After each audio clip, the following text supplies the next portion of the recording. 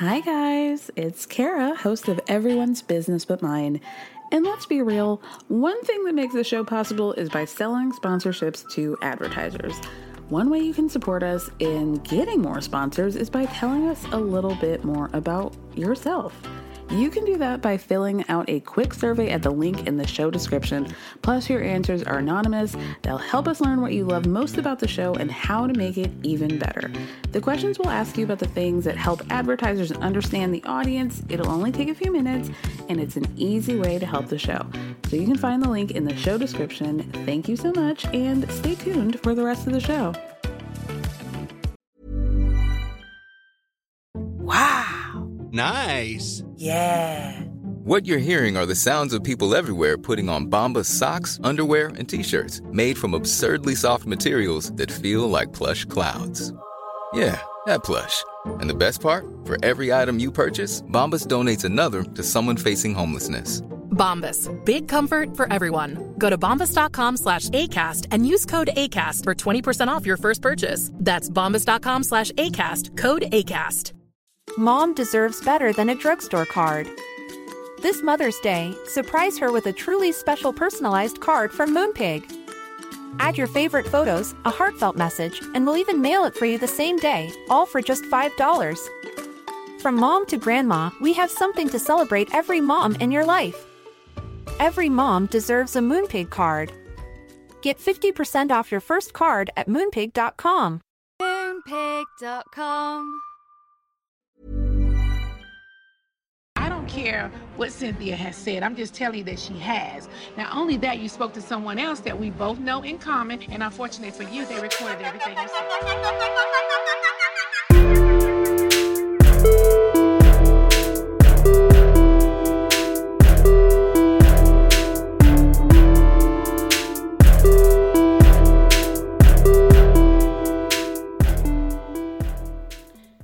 This week's Bad Bitch quote comes from none other than OG of Real Housewives of Atlanta, NeNe Leakes. She has revealed that somebody has recorded Cynthia Bailey talking shit about her, and it's all about to come out.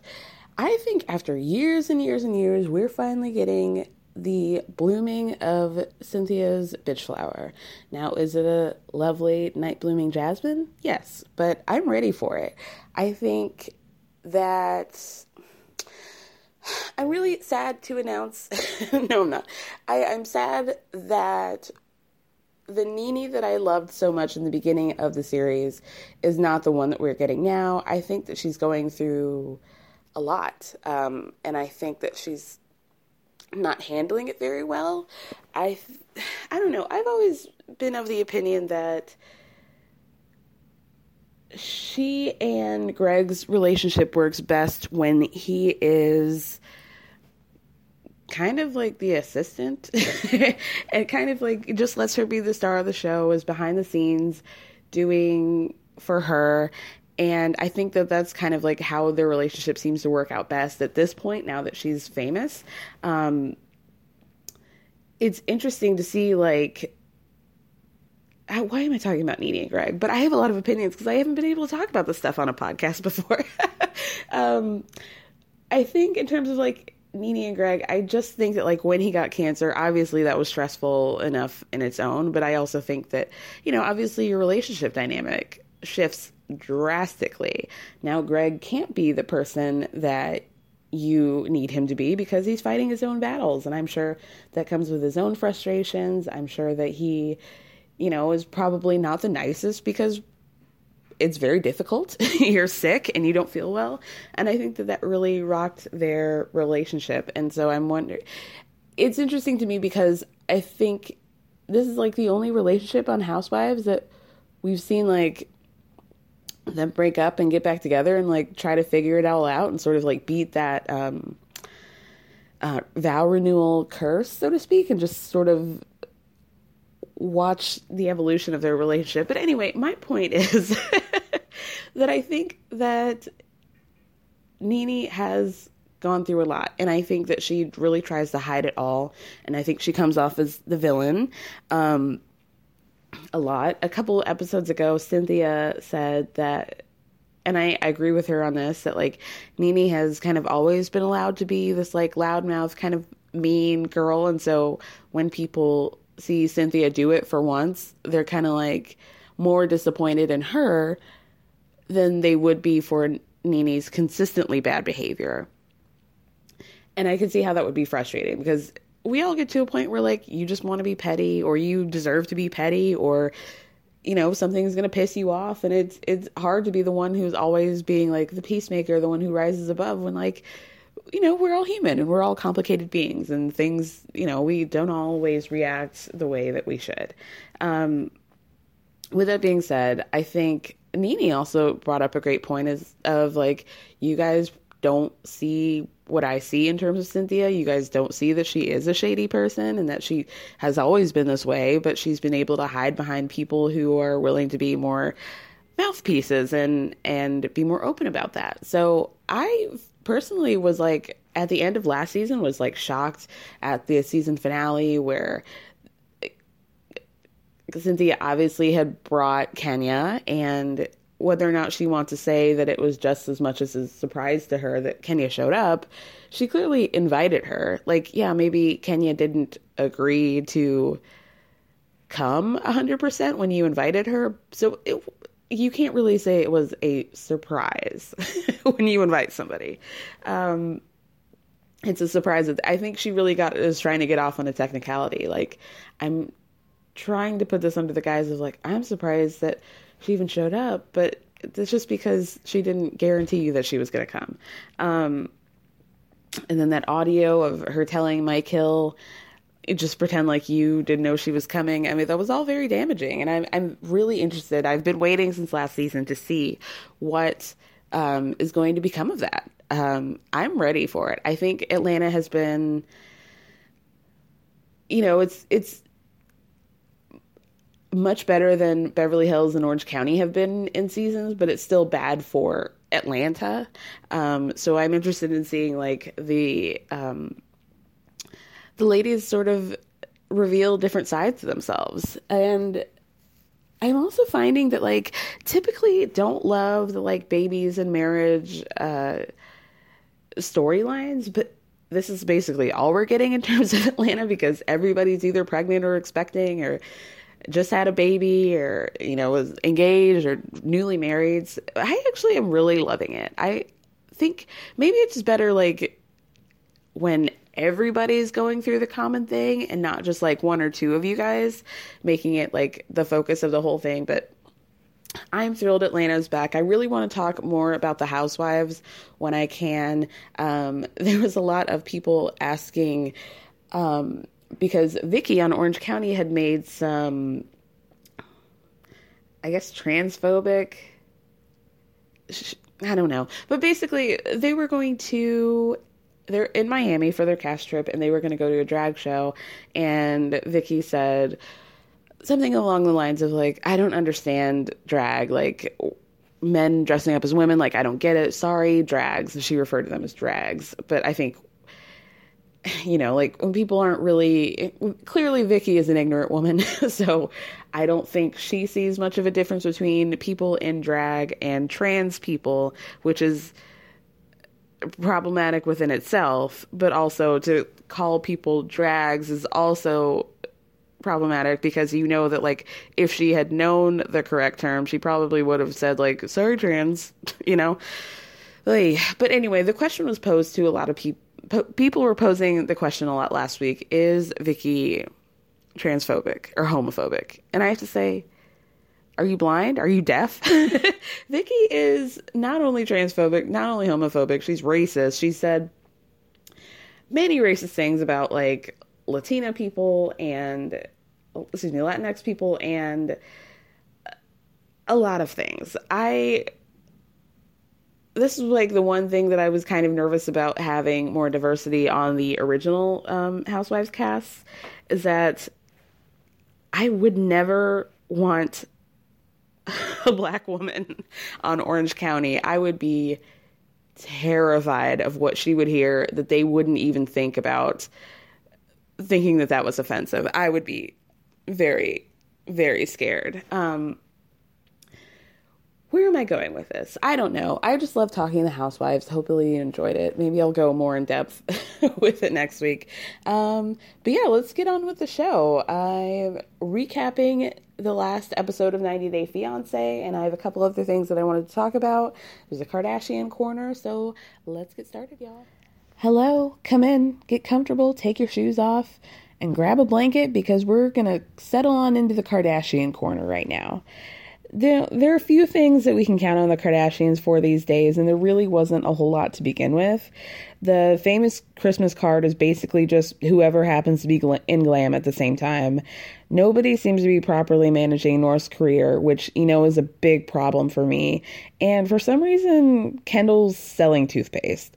But dear Khloé, always the reliable one, has given us a little bit more of Tristan and Jordan drama before the decade ends. 2 weeks ago on Keeping Up, Khloé was the subject of the main storyline in which we see Tristan going behind Khloé's back to splash out on some jewelry. Fortunately for everyone, it was not him giving a pearl necklace to some random woman he met at the club, but he actually was in cahoots with twins Malika, Kate, and Ashley in order to get Khloé a diamond necklace. They go into a talking head and say that they think that this is nice and that they were happy to help. So, here's issue number one with me, because it's kind of like Khloé's birthday episode, and she has a party and tells us later in the episode that Malika and her then boyfriend, rapper OT Genesis, basically sat Khloé down and told her that they thought that Khloé and Tristan should give it another go and that, this wasn't the end of the road for them.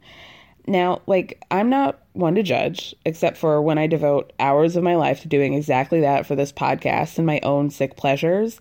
But guess who I wouldn't be taking advice from? Malika. She might be the only chick on the planet who has a worse love life than Khloé, and she's now pregnant with OT's kid, but you wouldn't know that because she refuses to claim him as a father and instead subjects us to Pretty Little Thing SpawnCon. Clearly, I need to talk to somebody about my feelings about Malika, but anyway, the point is that let me know how you guys feel. I think that, as we age and our romantic relationships get more layered and more complicated, and, we're not frivolously throwing ourselves into things like we were in our 20s, I think that we kind of got to stay out of things, I'll be damned if my friend's husband tries to get me in on some scheme after cheating on my girl, First of all, I think it was completely calculated on Tristan's end to use the twins in order to get on Khloé's good side. You don't think that, he didn't clock Malika for the Nicholas Sparks ass bitch that she is and knew that he could use that in the future? It seems like Khloé, to me, has made a lot of personal progress in terms of her heartbreak and her confusion with regard to Tristan. I pretty much only judge it by how many memes she posts a day about finding love and having lost, and that was greatly decreased. Do you remember when she was really going heavy on the oh, everything's gonna be okay, and this is stronger, and people hurt your feelings, but you're gonna be a rock, you're gonna do okay. Good God. Thank God that's over. But basically, towards the end of the show, Khloé goes on to wax sentimental about the future of her relationship with Tristan and hoping that True can see them having a healthy co-parenting relationship. And of course, the internet had a lot to say. They were mostly disappointed with Khloé's ability to be so open to reconciliation with Tristan and not keeping that same energy of forgiveness with Jordan. So then she goes on Insta stories and she posts very long posts to kind of air things out. So she says, I'm seeing a lot of commentary about last week's episode of Keeping Up with the Kardashians. As much as I hate speaking on all of this because I'm sure everyone is so over it, as am I'm frustrated, frustrated,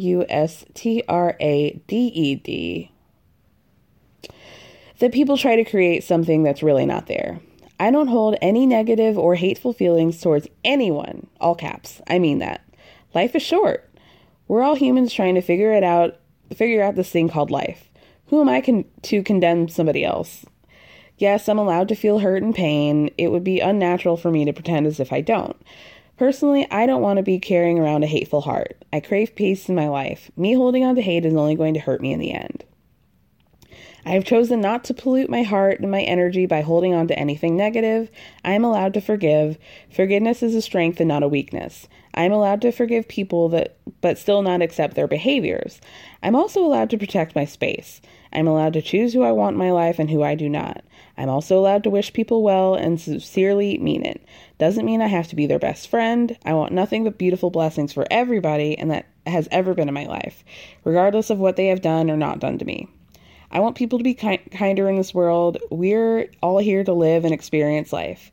Therefore, we may make mistakes along the way, and if we are lucky, we will grow from every mistake we make. If we're blessed enough, we get to grow to be incredibly kind and beautiful people. I wish that for everybody in the world. I want peace and happiness for all. I've given it to God. I've been working on me from the inside out. I crave peace and happiness in this new year and forever after. And then she posts another one that said, the reason why I decided to post my previous post is because I'm seeing a lot of back and forth with people asking, why don't I keep that same energy with Jordan? That message is for Jordan. It's for anyone else who has ever hurt me. For some reason, people want to assume that I'm only talking about Tristan. This message applies to all parties involved in situations that have ever hurt me, men, friends, family, work associates, anyone who played a role in my pain. I've moved on, found forgiveness, and wish you only happiness and joy. My life won't be consumed with hate. I've chosen to occupy my life with positivity.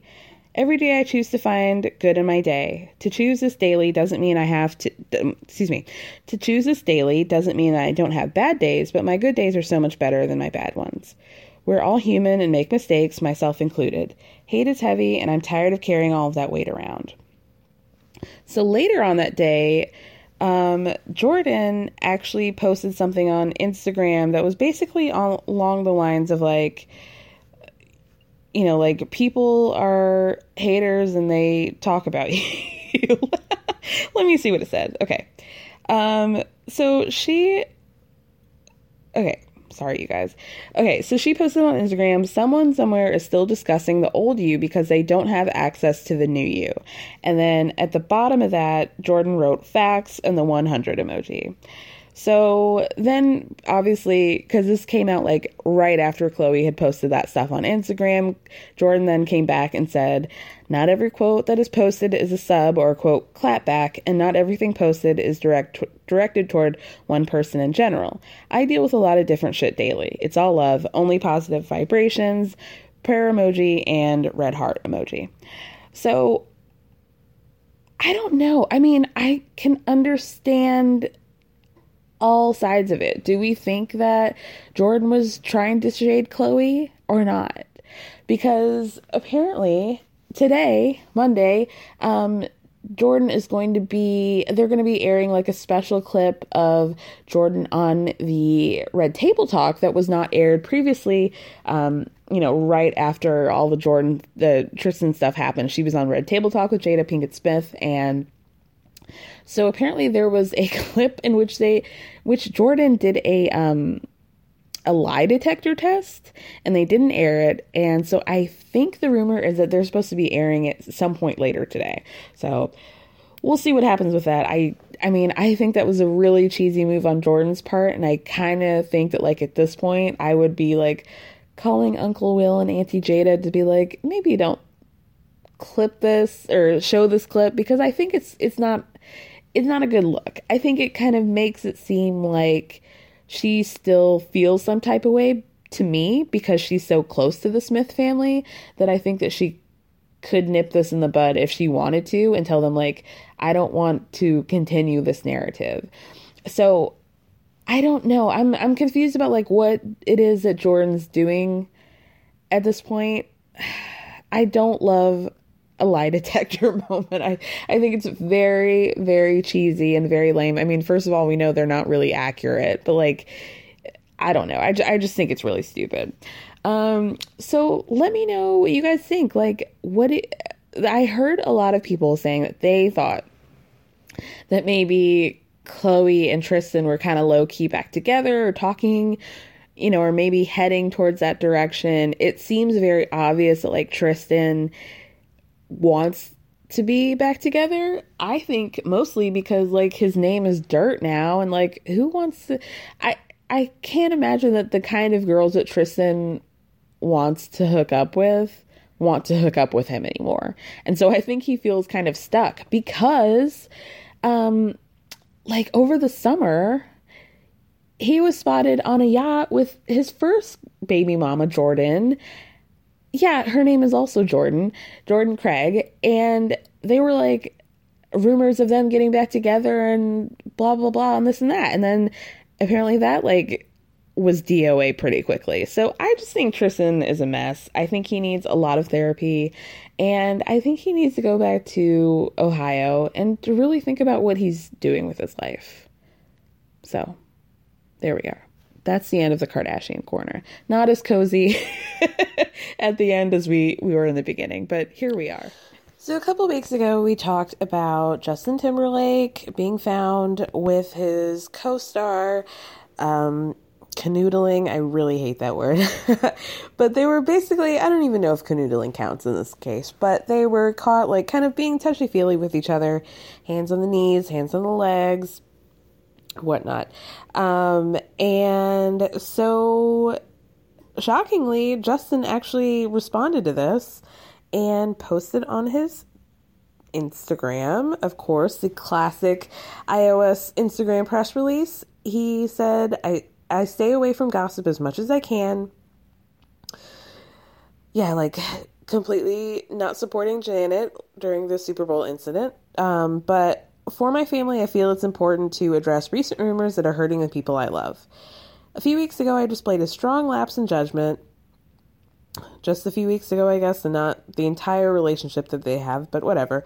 But let me be clear. Nothing happened between me and my co-star. Like that he doesn't even name her. Like, how rude. I drank way too much that night and I regret my behavior. I should have known better. This is not the example that I want to set for my son.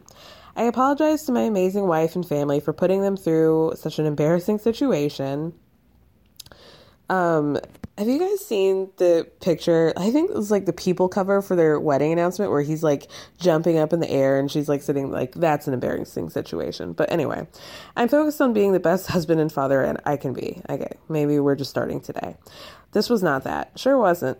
I'm incredibly proud to be working on Palmer, which I guess is the name of the movie. Looking forward to continuing to make this movie and excited for people to see that. So get that promo, sis. You shouted out to the movie, but not actually naming your co-star. Cool. To be honest with you, I really don't have a whole lot to say, but just like, okay, girl. Like, we all know that he's not been faithful to her the entirety of their relationship, and that he's not going to be in the future. So why this, like, now that you've been caught, do you want to, like, pussy pop on Instagram and be apologetic? I just think it's like really stupid.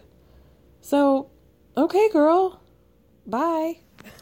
I'm back with another 90-Day Fiancé recap. I'm going to start with Anna and Marcel because they were the first couple up, not because they're at all the most interesting.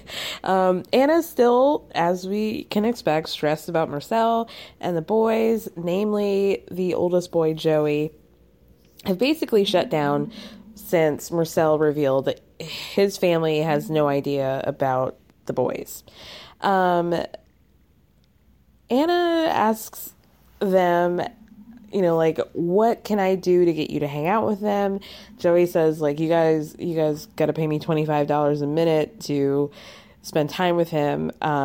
They then go tuck shopping for the wedding. In the car, Joey says Marcel's going to wear some sort of barbaric headdress. Yikes.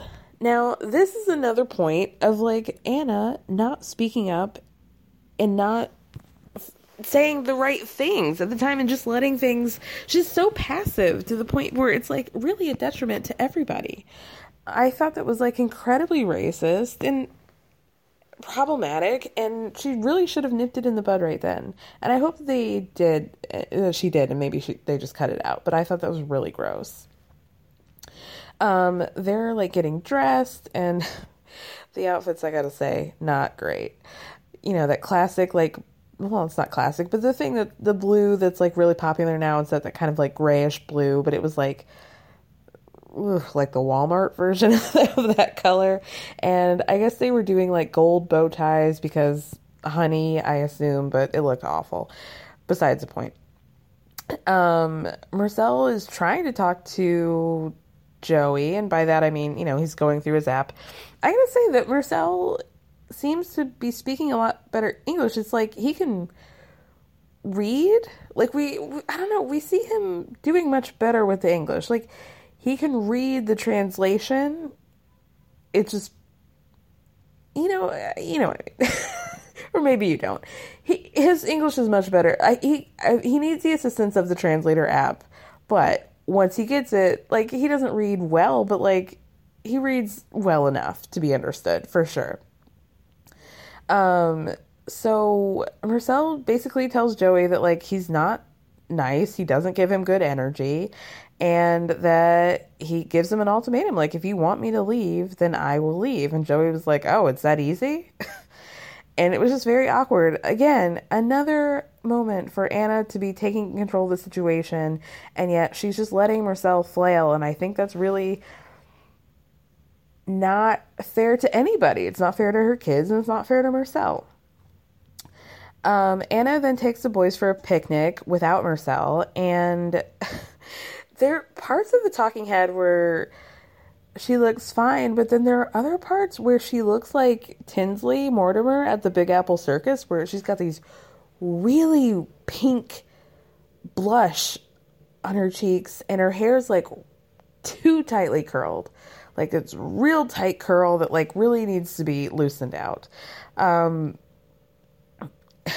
Really makes me sad, because I actually think that Anna's like a really pretty girl, and I think she's like really naturally pretty. And not that even, I actually think she benefits from not wearing that much makeup. You know, makeup's not for everybody. It's I just wonder who in Nebraska has done that poor girl's makeup.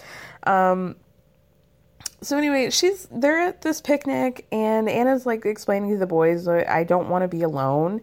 You guys are going to grow up, and, you know, I just don't want to live out the rest of my life single. And Joey says, well, why don't you find somebody that we all like? And, you know, like, I'm a child of divorce. I understand how it can be difficult to have, you know, your parents have somebody else in their life, and it's not in your control, and that maybe you can be a little bit of a brat about it. But again, I just think that Anna is not helping herself, and she's not navigating this whole situation well. And now we find out that Joey is not even going to the wedding. So we've gone from like him being in the party to like not even going. And Anna starts to cry.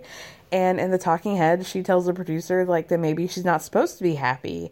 And he asks why. And she says, you know, because basically she insinuates that like everything in her life has been difficult, and that things don't come easily to her. And then she ends up walking off set, and that's the last we see of them.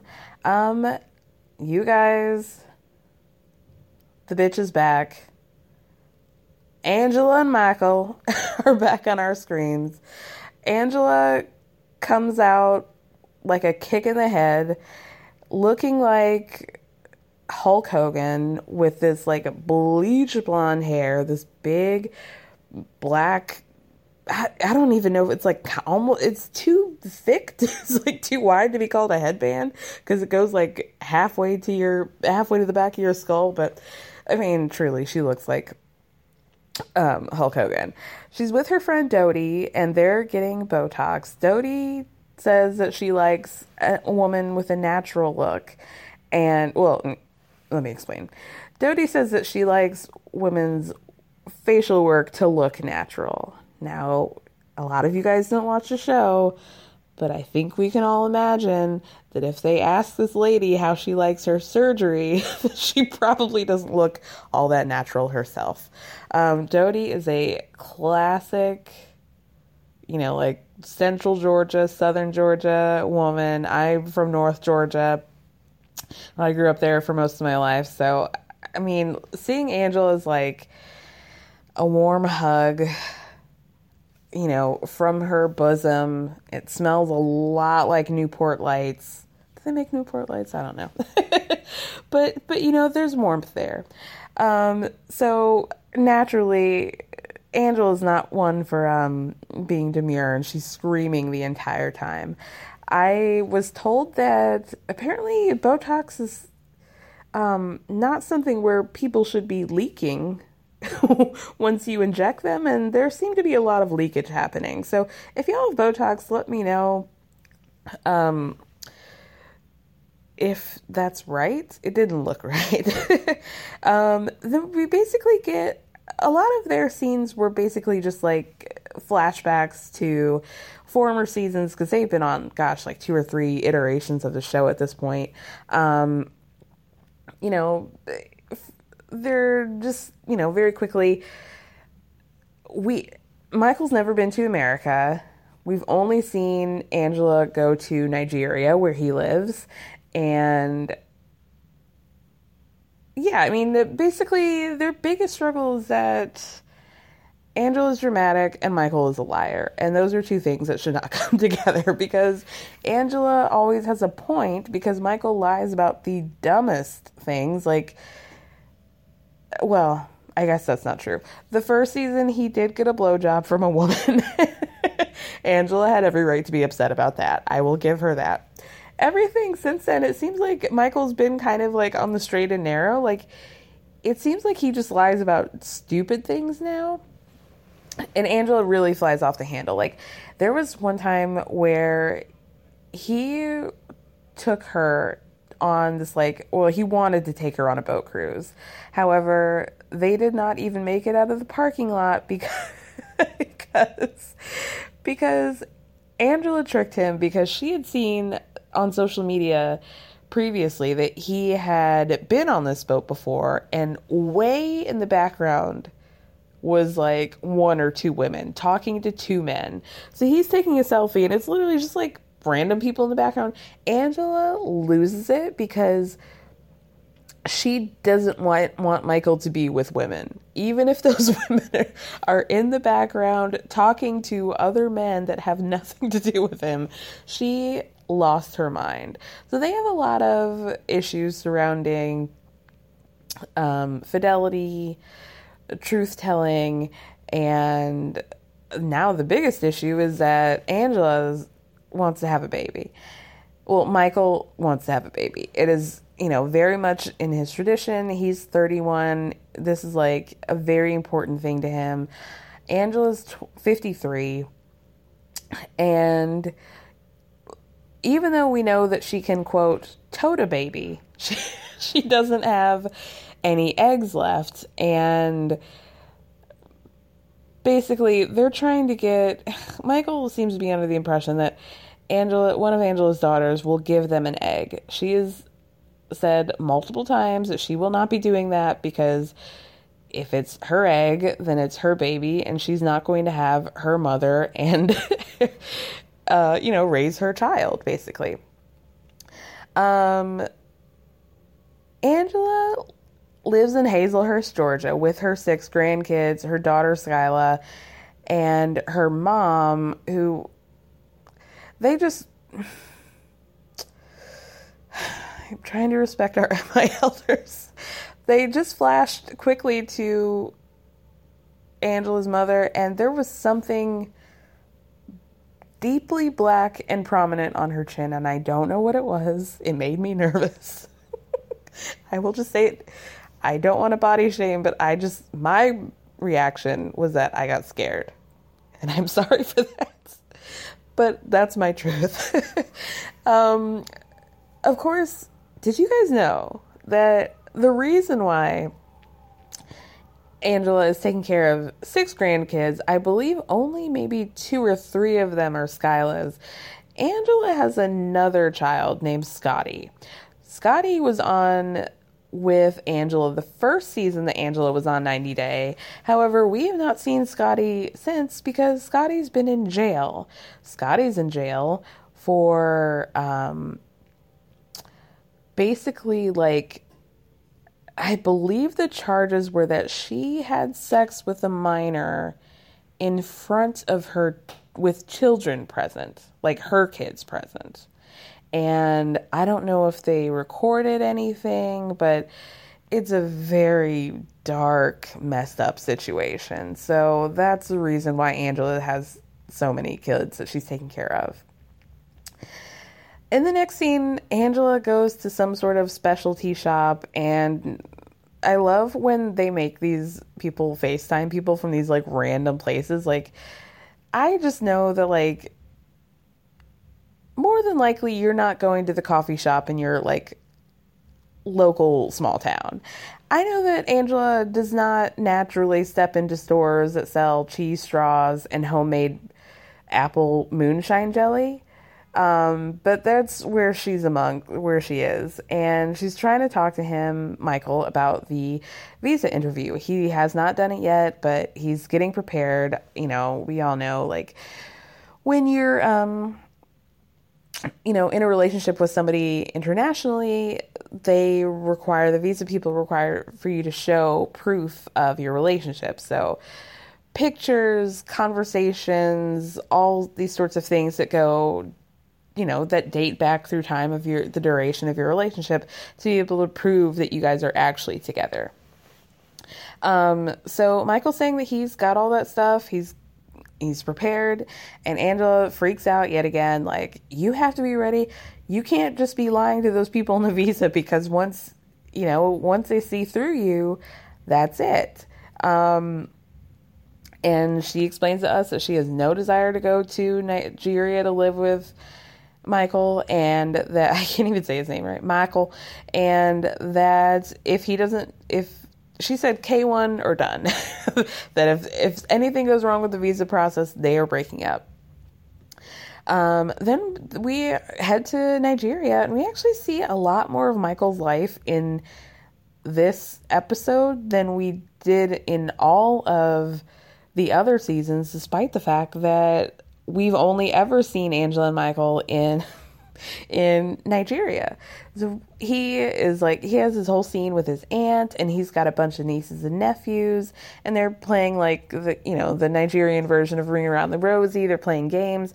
The kids really seem to love their uncle Michael, and he seems to really be, like, a gentle guy, and his aunt is, like, encouraging him to move and how great this is, and it just seems like he's got, like, a really normal life outside of the show, despite it kind of being presented to us as him being sort of this, like, philanderer, son of this guy who kind of, like, does whatever he wants, and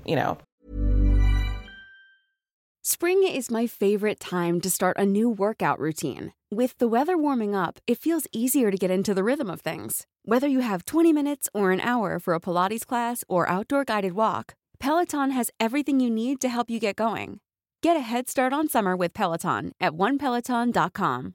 Mom deserves better than a drugstore card. This Mother's Day, surprise her with a truly special personalized card from Moonpig. Add your favorite photos, a heartfelt message, and we'll even mail it for you the same day, all for just $5. From mom to grandma, we have something to celebrate every mom in your life. Every mom deserves a Moonpig card. Get 50% off your first card at Moonpig.com. Moonpig.com. I think I like Michael.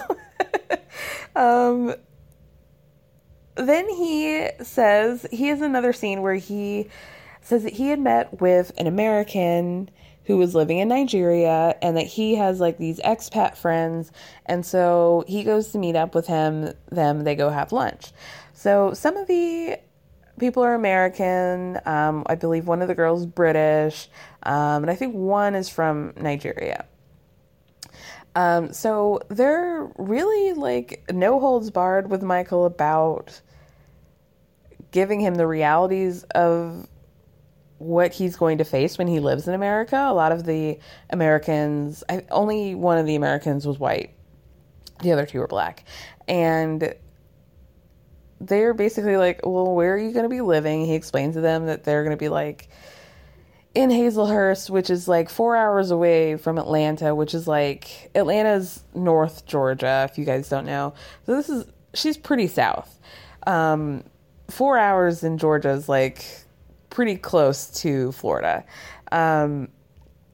So, you know, they were saying he's going to have a really tough time, that he doesn't really know what he's prepared for, that racism in America is like a really big thing and it's not going to help him, that he's going to be in the South and in a small town in the South. And he just says like he plans on kind of sticking to Angela, but she did tell him that her town is not too segregated, that there is a population of black people, that there are Indian people, you know, and that it's not going to be too bad. But they say that they're worried for him. And then he reveals how old Angela is by saying that, you know, like he really wants to hit the ground running when he goes to America, that like as a Nigerian man, he doesn't feel comfortable having his woman take care of him. And Michael has such a funny way of talking about Angela and her age. Previously, he called her an elder, and she flipped out. He called her an elder at the reunion. While he was on Skype, she flips out and leaves the stage, and you could see Michael laughing because he knew he shouldn't have called her an elder, and he did anyway. But anyway, he tells them that, like, even though she's old, she's still very agile. She's only 53. Calm down. So, you know, they're like, how are you planning on having a baby with this 53-year-old? Like, that's not going to happen. And he's like, no, I understand IVF. I understand how expensive it is. Like, I know what I'm getting myself into. Like, we're just going to try and make it work. I'm going to try and get Skyla to give us a baby so Angela can tote it. Oh, Lord. So, yeah, they're all like, you're in for a rude awakening. Not only do you need to keep being friends with us, like, you need to have 10 more conversations like this before you move to America so you can really be prepared. Surprisingly, Tanya and Sinjin weren't really on too much this episode, or there wasn't really much to talk about. They're now at 66 days before they're to wed, and Tanya's heading to Costa Rica soon. Basically, their story this whole episode is that Sinjin's really stressed out. He is supportive of Tanya's desire to go to Costa Rica, but he's really not happy. He's not happy about being alone. He says that Colchester's like a really small town to where like he can't just knock on, you know, the whole vibe is different. It's not like South Africa, that he can't just knock on a neighbor's door. He really doesn't know anybody in America. There's nobody for him to hang out with. And that he feels like a teenager again, being stuck in the house with Tanya's mom, and being basically dependent. He asks if he can borrow the car from time to time, and Tanya's mom says that's fine, but like that he's not going to be sitting around smoking weed and playing video games all day, that she expects him to help her out around the house, you know, to do basically everything that Tanya would expect him to do moving forward in their relationship. So I think he better get used to it now. She mentions power washing. She mentions pulling weeds, mowing the lawn, this and that and the third. The she shed still is not done, by the way. So let's talk about that. He has to talk with Tanya, and he's nervous about, you know, just like being in the house with her mom. And she's like, oh, well, you don't have to worry. Like, my mom and I are a lot alike, and that, you know, she's very particular. Like, so you should basically be used to that. Sinjin gives a sigh all the way from an eye roll all the way from Cape Town to Colchester. I've never seen just the deep, like, oh, you are just like your mother, aren't you? Oh, and now I'm going to be stuck with this woman, and I don't even get to have any of the benefits of being in a relationship with her. Yeah, he's basically just having a tough time, which, like, I find hard to believe. Tanya's, ready to leave, and I'm clapping from the bed that I'm watching this in. And he drives her to the airport, and he says that he's, like, concerned about how often they're going to be able to talk, and Tanya says that, like, she expects to be in school 5 to 6 days a week, and that she wants to take advantage on the weekends of being in Costa Rica because she's never been there, and that's fair. And then she also says that Sinjin is basically like the most dependent boyfriend that she's ever had, and that she doesn't really know how to navigate that because she doesn't really need as much as he does.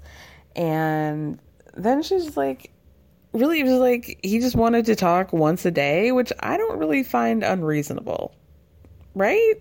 Like, once a day seems very standard for a long distance relationship or any relationship.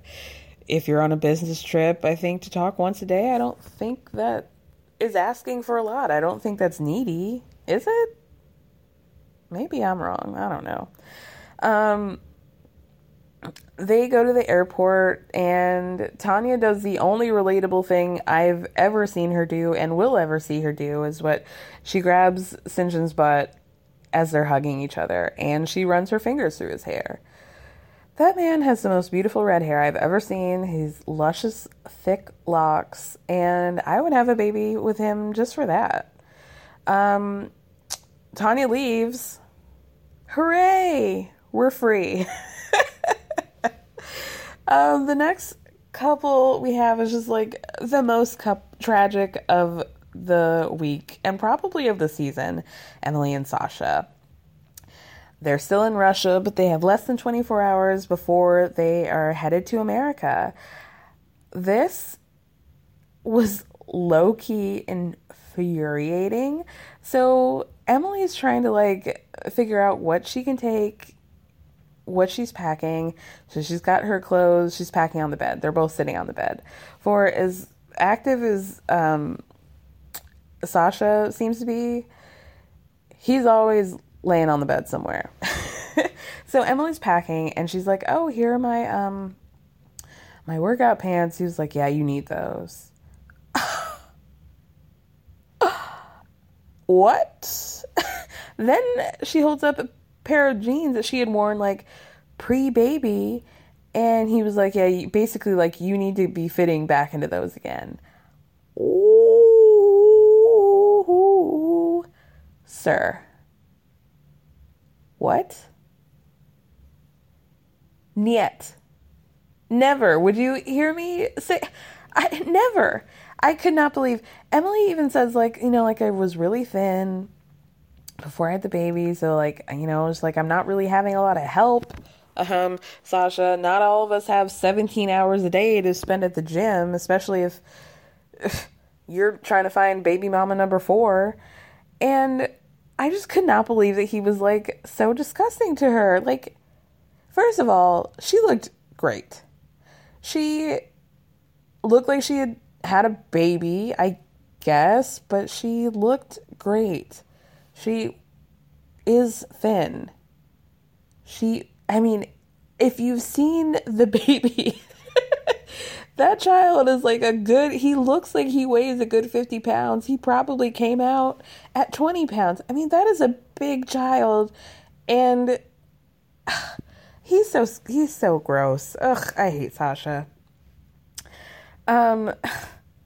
Also, we find out that Sasha's only packing like 3 shirts and a couple pairs of shorts. And Emily's like, why aren't you packing more? Like, you're packing basically like a weekend when we're moving to America. And he's basically just like, well, it's warm out. Like, I only need a couple shirts, a couple shorts. Like, that's not how this works, bro.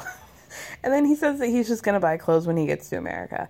Emily's worried that Sasha might be up to something. Gosh, I can't imagine if his whole life is the same way. I can't imagine why anything would be any different, Emily, you dumbass. Okay. Sasha says that he is excited to start a gym and that he wants to swim in the Pacific Ocean. His parents show up to like help them. You know, they're going to go to the airport to say goodbye. And apparently it's Russian tradition they're like running late. The car is coming in 25 minutes. They still have packing to do, but apparently it's Russian tradition to sit before you travel because you don't want to upset the spirits, they said. I don't know if it's like the spirits within the house so that they don't get upset about you leaving and put like a bad juju on you. I don't know. Sasha says that he knows of this bullshit, but he just lets his parents do it anyway. And Emily, you could tell, is like so stressed out. Like, I'm not trying to just sit here and do nothing when I have to pack and leave. So Emily's really stressed out. She starts to cry in the car because she's so overwhelmed. And her parents, Sasha's parents, kind of, I can't get a read on whether or not they really like Emily. They seem to have a good read on her, but I don't know if that translates to, like, they understand why she does the things that she does, but I don't think they like it. So she's crying, and they basically said, like, they think that she's crying because she has wanted to be in America so badly that she's just, like, overwhelmed, and that she, I guess, maybe is, like, nervous about something going wrong before they move. But I liked his parents. I just am curious, like, his mom said that she's worried, and she should be, because of his romantic past. And yeah, I don't know. It was strange. I couldn't really pick up what they were putting down. Sasha actually starts to cry at the airport. And he hugs his mom and he hugs his dad. They're playing this very sentimental music, but his dad's like, as they're embracing, he's like, you know, talking in his ear and telling him basically kind of like, listen, like, this is your lottery ticket, dude. Like, you take this luck and run with it. And said, I want you to have a better life than I was able to give you. I want, you know, like, you can only do so much here. Like, please go on and make something of yourself. And I thought that was, like, nice, but it also seemed very advantageous. So that was basically the end of them. This was kind of a boring episode, you guys. Blake and Jasmine are heading back from the hotel to his parents' house so they can start living. We find out that Blake's parents are purchasing a house, but they are living in an apartment currently. That once the sale of the house is done, that the plan is that Blake and Jasmine are going to, you know, make that apartment their home. But in the meantime, they're just going to be crashing all together. Cool fact, a crocodile can't stick out its tongue. Also, you can get health insurance for a month or just under a year in some states. United Healthcare short-term insurance plans, underwritten by Golden Rule Insurance Company, offer flexible, budget-friendly coverage for you. Learn more at uh1.com. Hey, folks, I'm Mark Maron from the WTF Podcast, and this episode is brought to you by Kleenex Ultra Soft Tissues, your ally to help tackle your allergy symptoms this season. I love the change of seasons, but nobody loves pollen and all those other things floating in the air that make you sneeze during this nice weather. Kleenex Ultra Soft Tissues are hypoallergenic and allergist approved, so fight back against watery eyes and runny noses without worrying about irritating your skin. For this allergy season, grab Kleenex and face allergies head on. So Blake's mom seems really nice, but she's like, you know, I'm waiting for my husband to come home, Blake's stepdad, so we can have a talk with Blake and Jasmine about, like, what's really going on. They ask Jasmine how she feels about, like, trying to get along with the family, and she says that she wants to and that she hopes to, but that ultimately her goal, you know, that she's in a relationship, like she's been saying, like, I'm in a relationship with Blake. I'm only here for Blake. Like, it would be great if we all got along, but, like, I'm not here to be friends with your parents. I'm here to be married to you, which I kind of get, but I think it's Blake made a face like, ooh, I don't like that. And my mom's not, it was a face of my black mama's not going to like to hear that. I know that face. So Blake's stepdad gets home and they all sit down and they explain to them that because of their religious views that Blake and Jasmine are not to be living with them under one roof. They're not to be shacking up together. So imagine how you would feel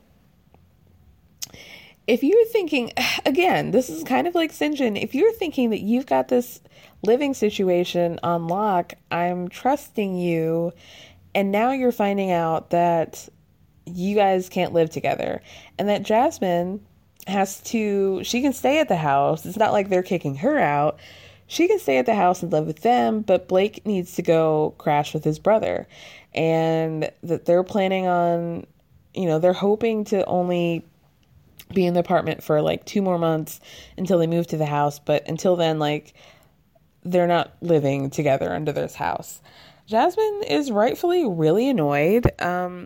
They said that this was all a misunderstanding. I don't know why they would wait until they're moving in to tell them this, but she says it's all that there was a miscommunication, that they didn't know that, like, when Blake said that he was going to moving into the house, that Jasmine was going to be there as well. It was such an awkward conversation to be having. I couldn't believe it. So basically, Blake has to repack his shit and go back to his brother's house. And Jasmine says that she's not having it. She said, I did not move all the way over here to be in another long distance relationship. I mean, his parents would say, like, he can spend as much time as he wants at the house, but, like, he's not to spend the nights. And Jasmine says that Blake's like, oh, I'll figure it out soon. And Jasmine says that, they need to find a place soon, and that she doesn't care about his parents' rules regarding, their religious beliefs, that she was not going to be spending the next 90 days sleeping alone. I guess my question is, why don't they just both move to Blake's brother's place? Like, I don't know. I guess, maybe it's too small for 2 other people, but I don't, that just seems like more of a compromise to me, but whatever. Good luck to them.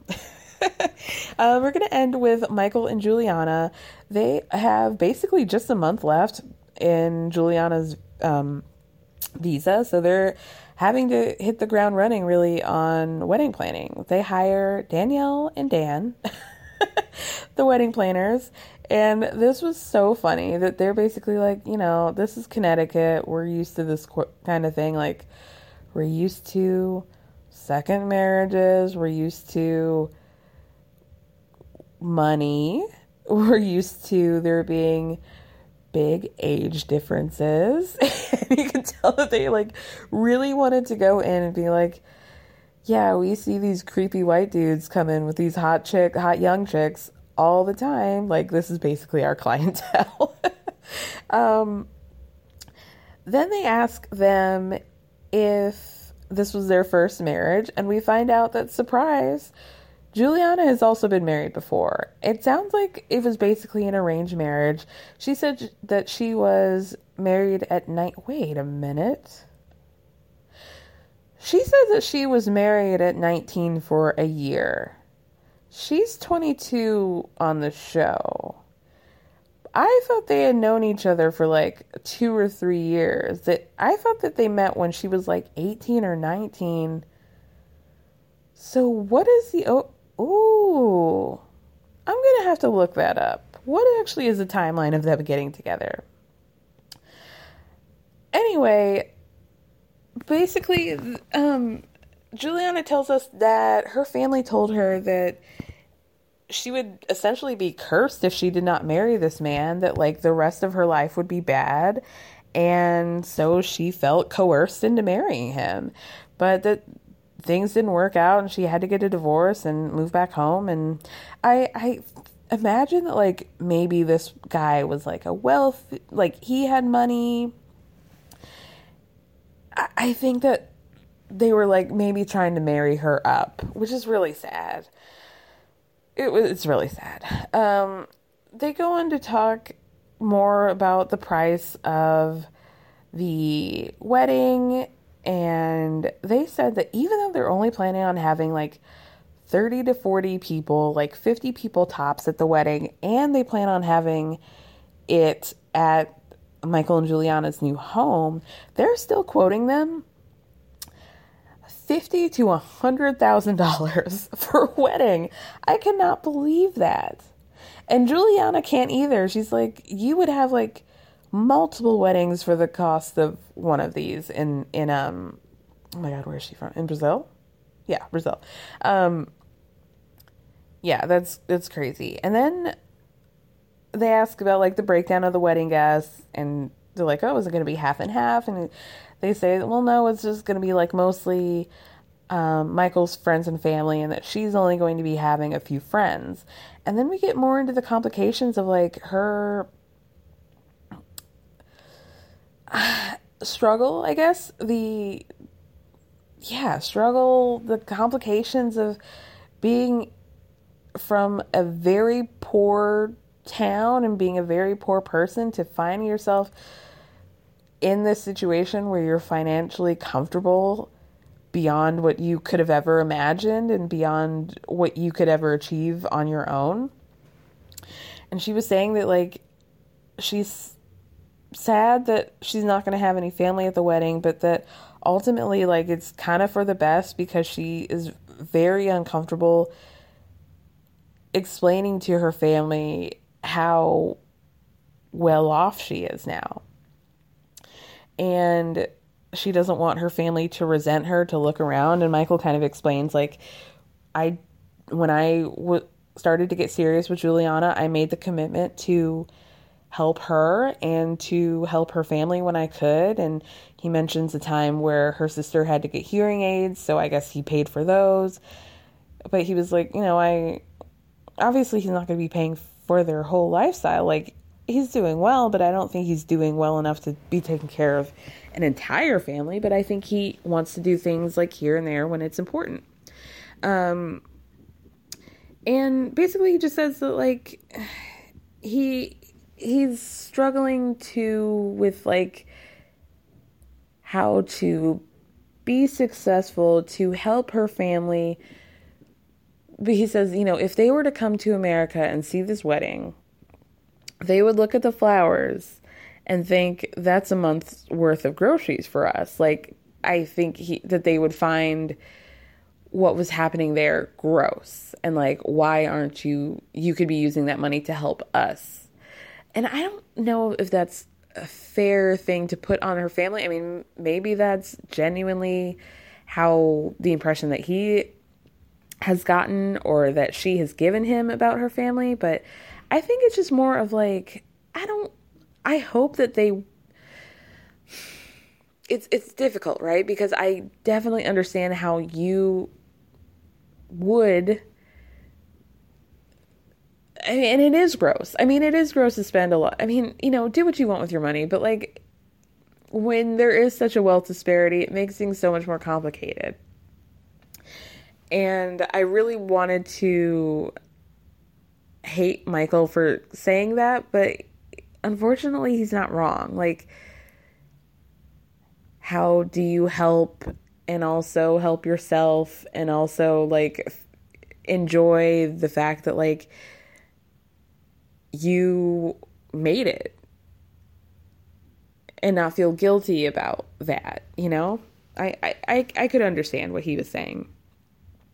Then we have Sarah come over. Sarah is Michael's ex-wife, and they have a great relationship. Like, they share kids, they have custody of the dogs together.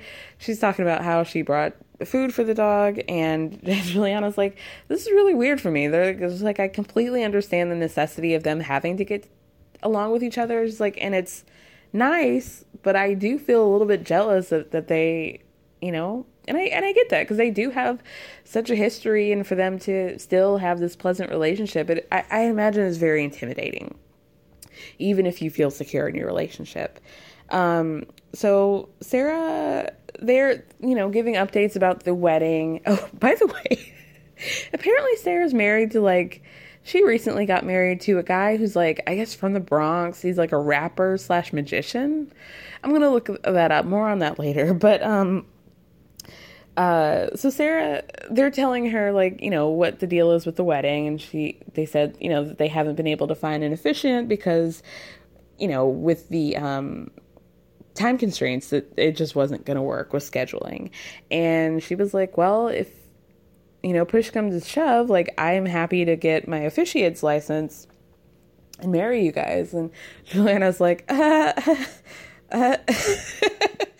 It's I guess she can do it, but I don't want her in any of the pictures. I'm like, damn, Juliana, get it. Then Sarah makes things very awkward by asking if they had any conversation about a prenuptial agreement.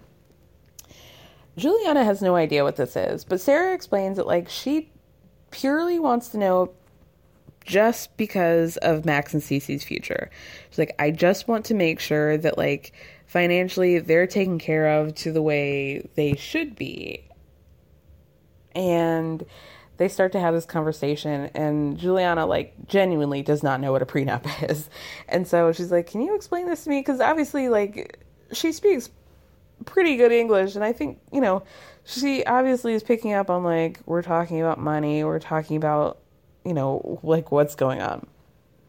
So Michael kind of clumsily explains, he's a prenup is basically we have to decide before we get married, if anything were to happen to our relationship, if we were to get a divorce, what would happen to our money, what would happen financially. And Juliana gets really uncomfortable, and I don't blame her. And she's like, I think that we should have this conversation one-on-one, and you can really sit down and explain it to me. And this is where we really see, it's very easy to see a sugar daddy, gold digger vibes on the show, and I think they tried to do that, but I don't think that Juliana, she obviously is very appreciative of the money, and I think that is a motivation for her, but I think she genuinely seems to like Michael, and I think she was really uncomfortable with having that conversation, and I don't blame her. But she also says, sometimes that she feels insecure around Michael, and she feels like Michael's not telling her the whole truth because, or not, I guess she just feels because of the language barrier that maybe Michael sometimes doesn't give her all the information that she needs. She's like, you could tell that this really rattled her. She's like, I don't know what she calls it a prenush. I don't know what a prenush is. She's like, and I was like, listen, I speak Portuguese. I don't speak English. And so this sounds like a very serious conversation to be had. And she's like, I just don't want to be left in the dark. And she worries about not being privy to everything because of the language barrier. And I think she maybe worries that Michael might try to take advantage of that with the agreement. So we'll see. That was the end of the episode. We did not get any Robert and Annie. There was another couple that we didn't get. But yeah, that's it. I'm excited for this season.